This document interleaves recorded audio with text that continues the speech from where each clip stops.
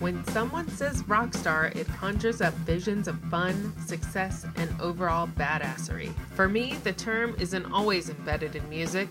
It's about general confidence, charisma, and constantly trying to better oneself and the world that surrounds us.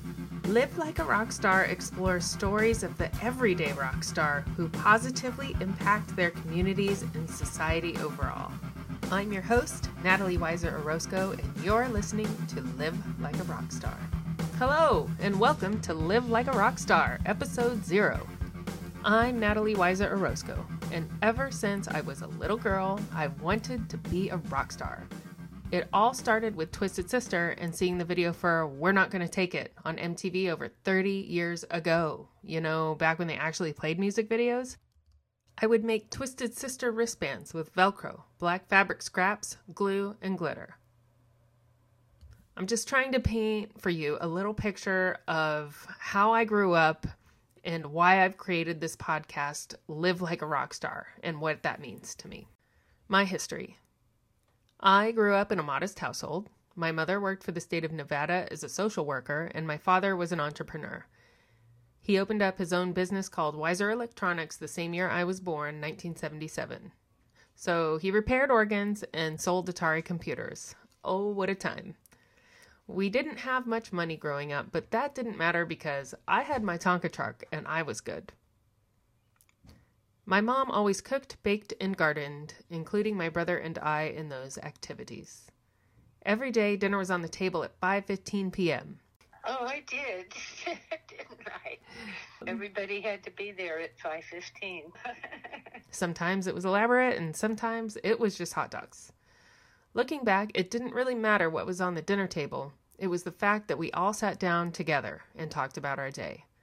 Now, I know it's certainly a cliche, and I get it, but it took a lot of work on my mother's behalf, and it really did shape me as a kid and later on as an adult. My dad was the fixer of all things. As we grew older, he wised up and would teach us to fix things on our own. I'll teach you once, he says, and the next time, that's it. You're on your own. Natalie has always surprised the heck out of me. It forced us to pay attention. When we first met, I was working at California Radiator in Riverside, California. This is Angel. He was just my boyfriend at the time, and even through all my wacky ambition, he still decided it was a good idea to marry me. I got home one day with a coworker of mine. This was at the apartments over on 4th Street. And I park, and as we walk up, I see the blue Corsica, and I see a door open on the driver's side. As we come up to it, there's Natalie. There's also a steering wheel on the ground. I didn't laugh then. I was more in shock of what in the world was going on. She pulled her steering wheel off the column of her car? Who is this person? I learned early on that she is confident in her skills and research ability. And I could tell that came from her dad, David. She is now our project leader for any project that we do, whether it's for a kitchen remodel, changing the brakes on our cars, or just anything, quite frankly. She's the project manager, and I'm good with that. Now on to my love of metal. My parents let me be whoever I wanted to be when I was growing up, within certain parameters, of course. I could do pretty much anything as long as my grades were above average. From the beginning of time, it was non-negotiable that I was to go to college. My shaved sides, wearing boys' clothes, and listening to heavy metal were high on my priority list, thanks to that Twisted Sister introduction. Since they were weird activities as defined by my parents, the grades were important to me. I'd fight every step of the way if I couldn't do things the way I wanted. In 6th grade, I went to my first show with my mom, my best friend, and her mom. It was Bon Jovi and Skid Row at the Thomas & Mack Theater in Las Vegas. Fast forward to the 10th grade, I graduated to White Zombie and Danzig. I'm still pissed that I had to choose them over Pantera, but money was tight and I could only go to one.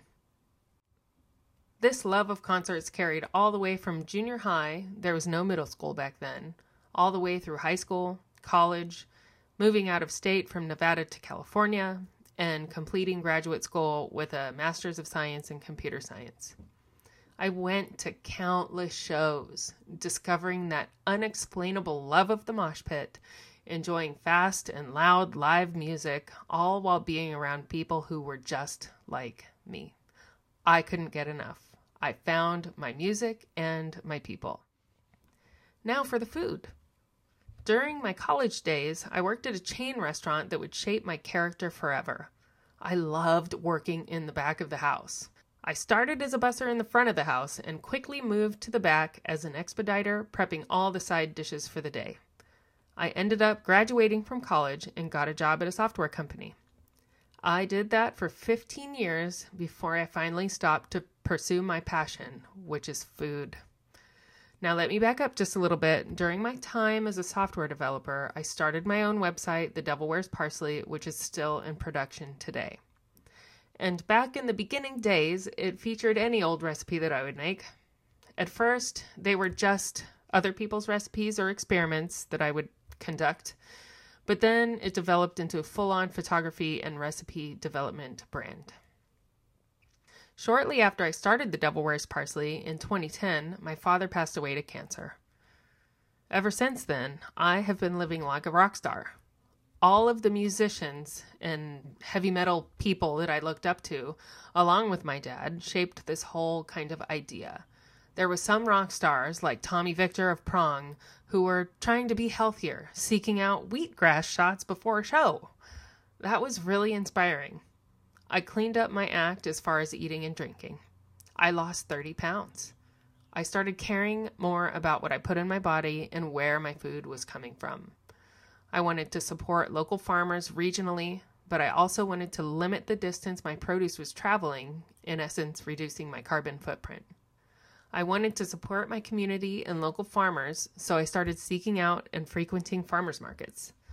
I would talk to the farmers and would make sure that their veggies weren't sprayed with pesticides. I shopped organic for everything else.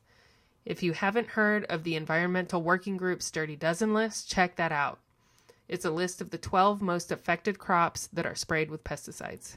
They release this list and update it every year. This attention of where things came from spilled over from food into other facets of life, opting for supporting local and small businesses wherever I could. Because of my newfound food choices, I ended up getting off my thyroid meds. One fateful New Year's Eve, I decided to become a vegetarian. That was in 2016.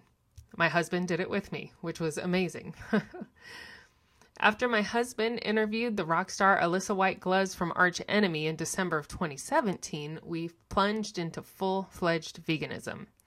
We did it mostly for the animals, but also for our health too, and for the planet's health.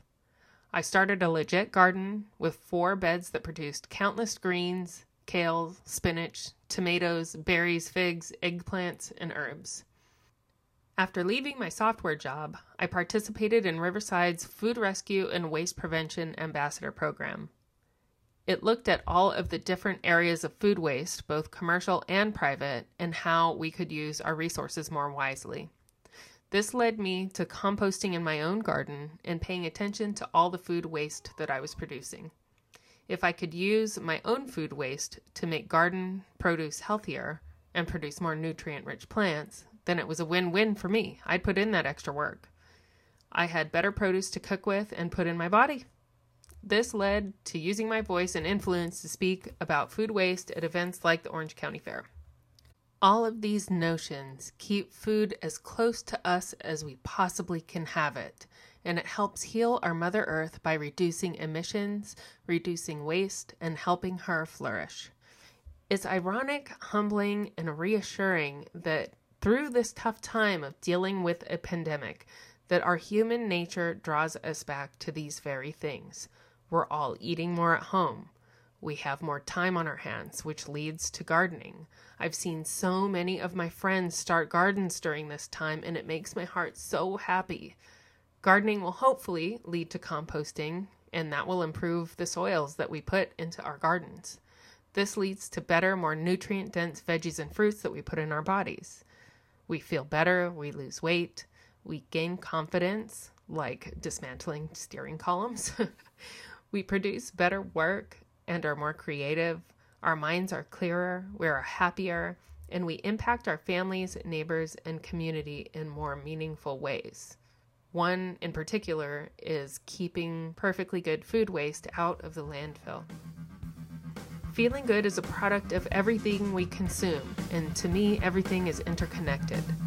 This is what it means to live like a rock star, making our bodies, our minds, and spirits healthier through caring about what we put into them, both food and otherwise.